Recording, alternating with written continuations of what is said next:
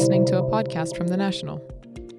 Ramadan Kareem to you all in what has been a seismic week as far as the UAE is concerned. The news on Sunday from the Cabinet that there is to be sweeping changes to visa and residency rules, as well as that 100% foreign ownership of businesses will no longer be confined just to free zones, is expected to have a far-reaching impact on the country and the economy as a whole.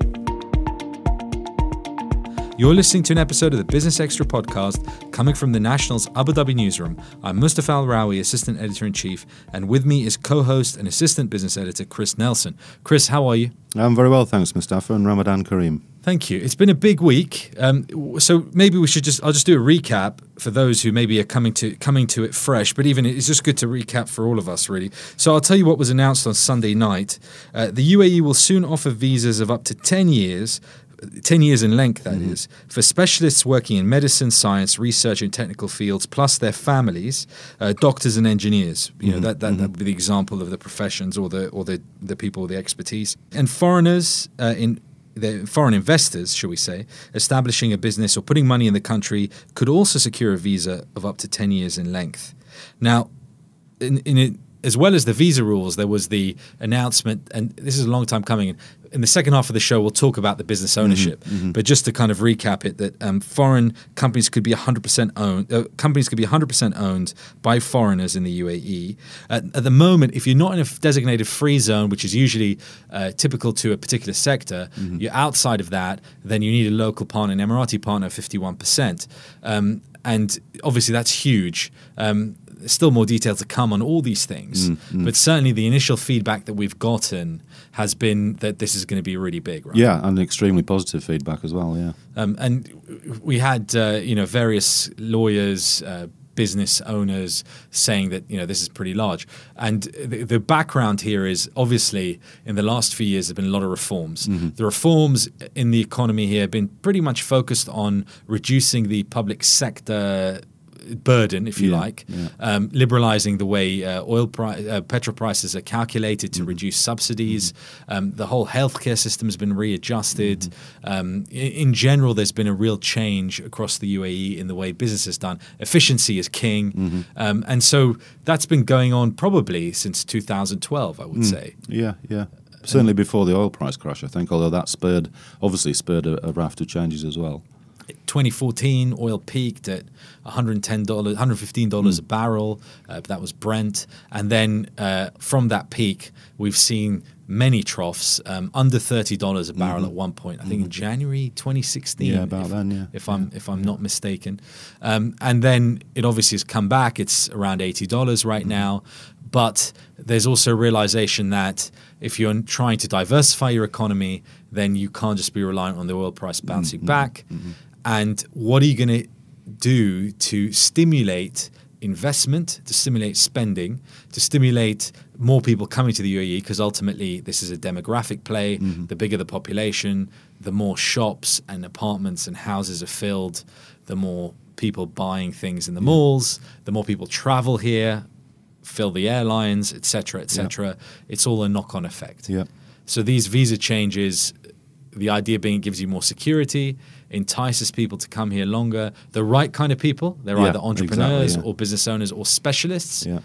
And then on the other side, if you're an Emirati business owner and you want to attract the best talent in the world in a more competitive environment, then this is going to give you the edge to go out there and get the best from wherever you think that might be. Definitely, yeah. So I think it's not too much to say that this is probably the biggest thing that the biggest positive change, let's say, that we've seen witnessed, since we've been going. I would agree. Yeah, I think it probably is. As you say, details are a little sketchy at the moment, but those will come to the fore and clarity over the next few weeks and months, I think. But what it does do, basically, is it kind of draws a line in the sand and says to the rest of the world, the UAE is open, it's welcoming, and it's proactive in encouraging investment, in encouraging foreign workers, and that it is the place to be in this region.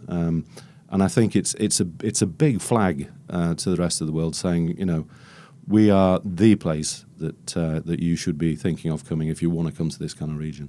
Sultan al-Mansouri, the economy minister, was saying in a statement that exactly to your point about competing and bringing people in, but also that this would revitalize entrepreneurship. And he also talked about the fact that the young people in the UAE would be able to mix with the best in the world, that influence, retaining knowledge, bringing in that intellectual capital. They love that phrase here. Developing human capital, another sort of buzz phrase as well. And he linked this to the 2021 plan, the 2071 plan. You've also got the 2030 vision, and it's all part and parcel of the sort of long-term thinking on the part of the leadership. Personally, anecdotally, I've got really positive feedback from the business community. They've been saying that this is very exciting. Again, we've been building up to this. It hasn't come out. The announcement, the timing was out of the blue, but these things aren't necessarily a complete shocker. The Dubai ruler and Prime Minister Sheikh Mohammed bin Rashid had been talking about this for some time, or some time ago. He started talking about this. They've been talking about bringing in experts in terms of science and innovation. They've been saying how they need to attract more of those people. They've been bringing actually some of the most innovative, and this is across the UAE, the most innovative and best startups from around the world, no matter where they originate, and trying to get them to kind of incubate here in the UAE and grow.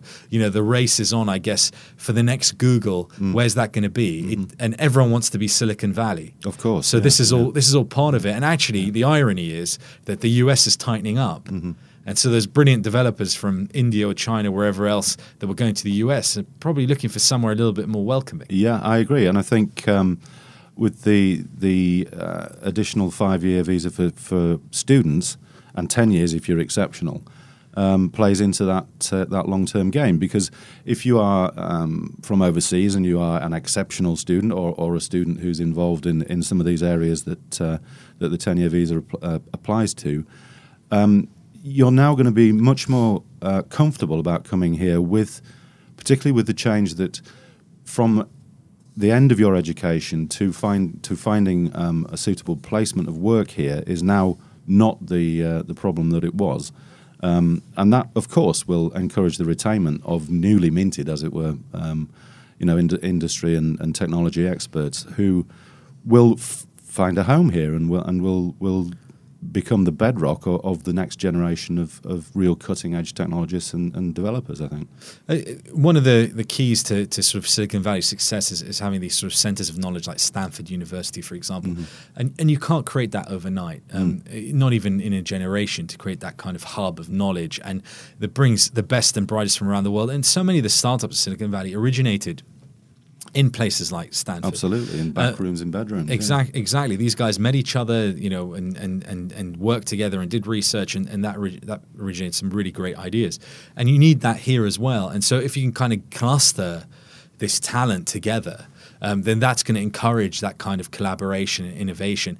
And again, I'll go back to the economy minister's comments, because it's really important to say that this is supposed to benefit the Emirati population in terms of giving them that access. Should they always have to travel and study, and they do in the States, in Europe, in elsewhere to get that, they should also have the option. And part of it is having institutions like NYU, Abu Dhabi here as well, and other universities that are elite. But at the same time, you want to foster a larger ecosystem that allows that. And that's people. That's people, isn't it? It is. It's people, and it's young people in particular, I think.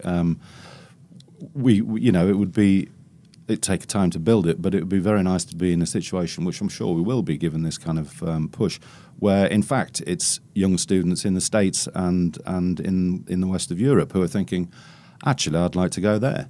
I'd like to go to the UAE and do my doctorate in internet engineering or whatever it is. So I think the long-term play of that is a redress of the balance that we have at the moment, where, as you say, students from here tend to go abroad. I think if we reverse that and have students from abroad coming here, and coming here as a matter of course rather than just being something different to do, and being guaranteed that they will get a world-class education and meet with people who are equally adept at what they're doing, then they'll probably stay. Now that, of course, feeds into any Emiratis who are studying and working here, because they'll forge partnerships. And they'll work together, and that will strengthen the underlying, I think, educational aspect of things with regards to growing technology. And I think that can only be a good thing looking much further down the line. So let's focus on also what we don't know yet, because it's important. So, we just talked about what we do know. And the cabinet did say on Sunday that these decisions would come into play before the end of the year, and actually possibly even before then, maybe in the third quarter perhaps, there'll be more detail and there'll be enactments of these rules and these changes. We'll get a bit more colour and granular detail. So at the moment we don't know, is this 10-year employment visa or a 10-year residency visa? Exactly. Is it a green card style system? What is it? Because in the other parts of the region, Saudi Arabia, for example, had spoken last year, the year before, about adopting long-term visas for residents, for having some kind of green card system. And so in the region there's already been kind of studying these things. So I guess they have a plan and they're going to tell us at some point. But right now we don't know that. No. We don't know which one. No, we don't. And until that's ironed out, obviously there'll be a bit of a wait and see mode.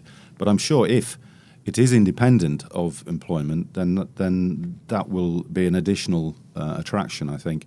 Other things we don't know, I think, include things like if you invest in property here, what happens when you come to retirement age?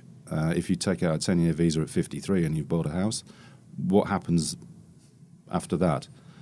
So that will all become clearer as well.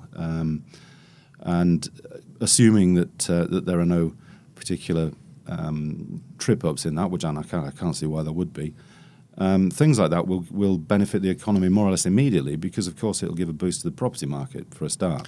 Yeah, it's worth touching on that already, and I guess people who work in the property industry don't need an excuse to say that the property market's going to pick up now and take off. But there is a certain logic to say that for a while we've been treading water and we haven't seen any real instigators of a revival in the property market. And at the very least, we've got a pickup in sentiment. Yeah. And, from the coverage that we've done about the potential impact of the property market, we'd see there's a lot of interest.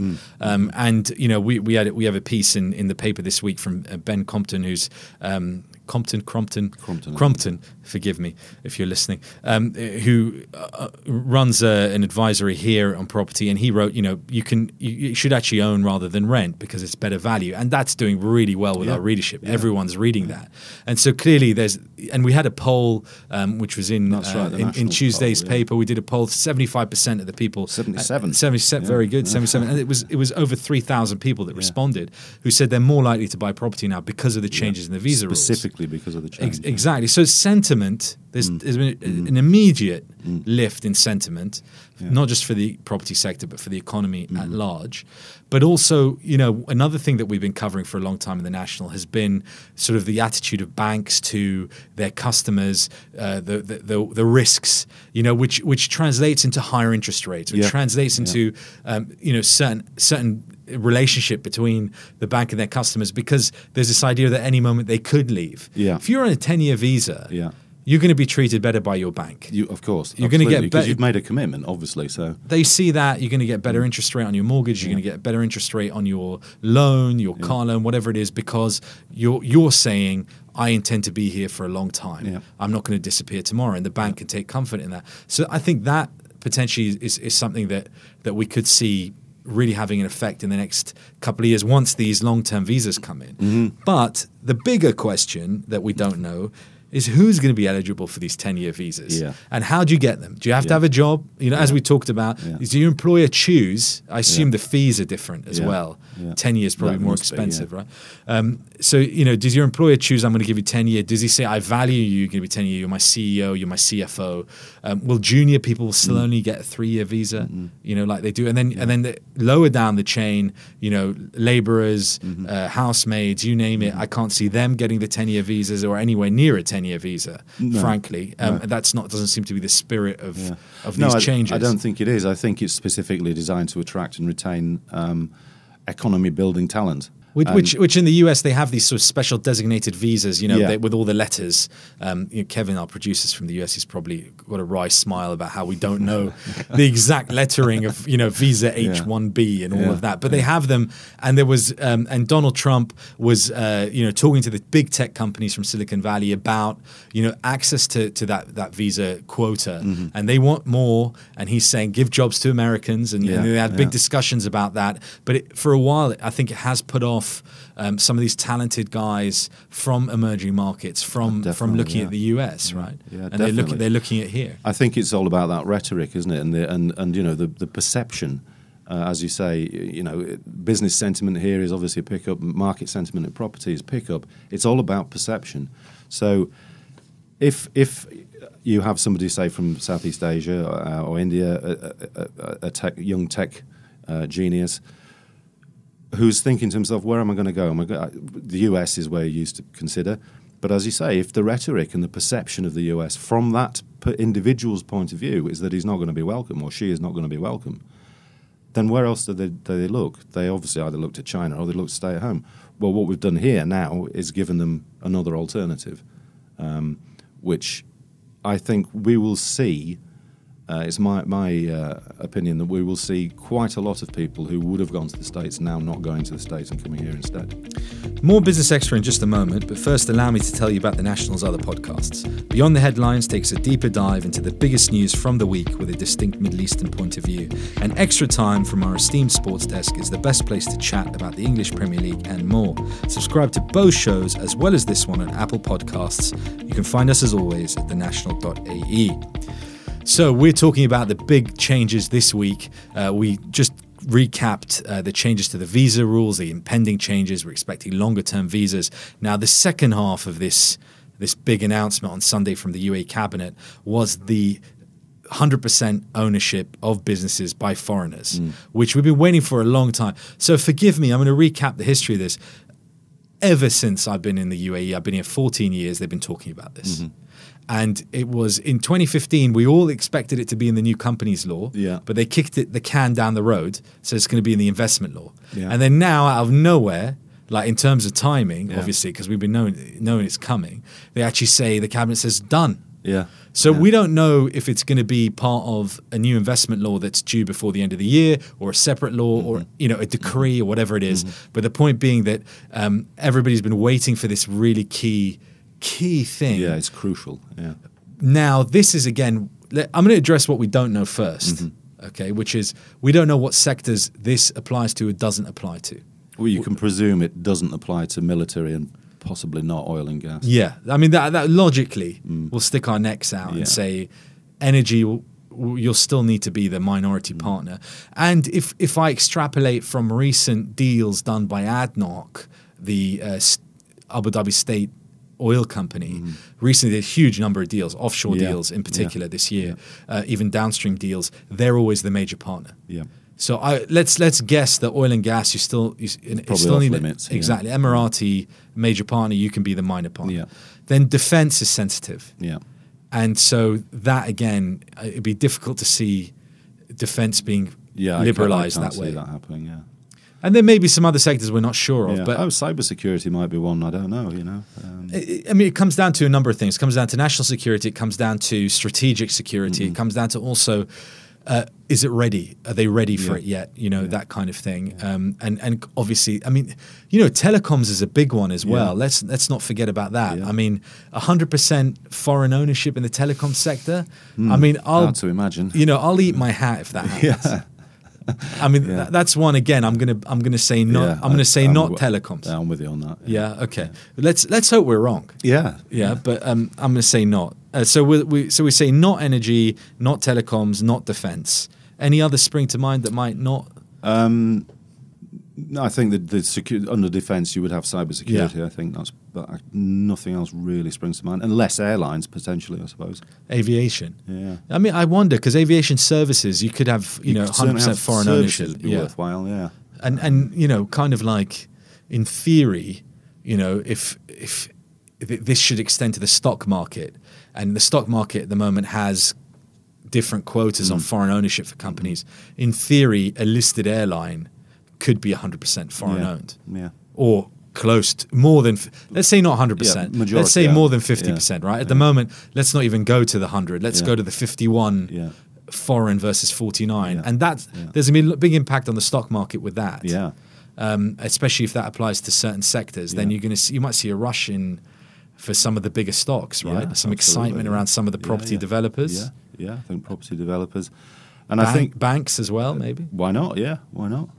Although they're probably, it's difficult, right? 55 banks, 53 banks in the UAE. Well, there's a lot of banks, yeah. I mean, and people have been predicting for some time that consolidation is more than likely to occur in certain areas. This could be the impetus for that if the big foreign investors come in, and then. The really interesting knock on here is what does it mean for sort of the agency? How does this play out with the whole agency thing? Mm-hmm. For many years, many decades, family businesses have had the agency for certain brands. Mm-hmm. Those that are successful, unlikely to be affected, unlikely to change. But then going forward, new deals negotiated, new structures. Mm-hmm. It's kind of like opens up the vista. Yeah. And this is why they're saying this is going to spur FDI, foreign direct investment, because coming in, you can set a new paradigm. Yeah. Probably historically, a lot of the legacy businesses, legacy sectors, those big players might not necessarily be affected, but sort of new ventures going forward will definitely be structured possibly differently going forward. Yeah, I think so. And I think it's such a wide-ranging change. I mean, why not, for instance, some car manufacturer pitching up here, and maybe Ford wants to come over and start making cars here. It would make economic sense. It's a lot cheaper to ship a car from here to India than it is from Detroit to India, for instance. So it's a very wide-ranging change, and it's the last piece of the jigsaw, really, after the arbitration law, the competition law, bankruptcy law for businesses. Law. It was the last but crucial piece of the jigsaw that needed to go into place, and I think it will spur rapid change when we know precisely what it applies to and what it doesn't. I thought of another sector that might not necessarily be open to 100% foreign ownership: space. Very true. That does kind of cross over into defense and aerospace and aviation, but the UAE is really big on space. A lot of investment, mission to Mars, strategic, governments involved. I imagine that might not necessarily be open to 100% ownership. Right? I think foreign maybe ownership. we could kind of give it as a general that if the government is involved in it already in a heavy way, it's unlikely to be thrown open to, and it might not be, again coming back to it might not be ready. Right? It may that well sector not be may ready. not be ready to be open to kind of that kind of a competition, if you like, that openness. They need to nurture it to establish the UAE's presence in it first. And a lot of that nurturing will also develop confidence. The confidence to say, we can deal with this. So come on in. I'm kind of. This to me, combined with the changes in Saudi Arabia, sets us up quite nicely for the second half of 2018. And coming back to this this idea of sentiment, we've been looking for a real driver, and I love the timing of this because it's Ramadan, so naturally things have slowed down. We're going to have a couple of Eids coming up. We've got the summer, so it's going to percolate and ruminate in people's minds now. And I imagine people will be back raring to go in September. And it wouldn't surprise me. And one thing the economy minister said was this is the first of many steps towards creating this sort of sustainable, knowledge-driven economy. So there could be more announcements to come. Absolutely. In the weeks and months as we go throughout to 2018. So really, people are ready for anything. Absolutely. I think what it has done is it's grabbed global attention from the likes of the investment community and major manufacturers who were maybe. Major companies of any sort who were maybe previously thinking, I don't really want to get involved in a 51% setup, but I would really like to be there. So now I'm much more interested. I think there'll be an awful lot of conversations going on behind closed doors right around the world. And I know for a fact that the law sector is just going to get a massive boost from this because suddenly, everyone's going to be on the phone to their lawyers saying, talk me through this.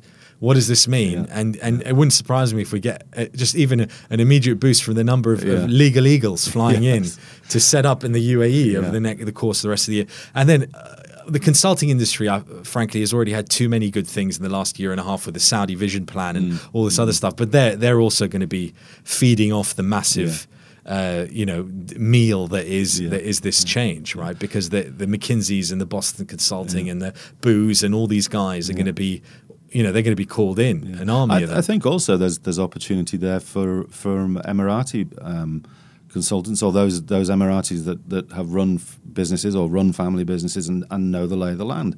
They may well offer their services up for those looking for in-depth advice on what it is and how to go about doing it here. So it could well prove a boost for local-based. I mean, this is definitely how it's been presented in general, sort of like the rising tide lifts all boats. Yeah.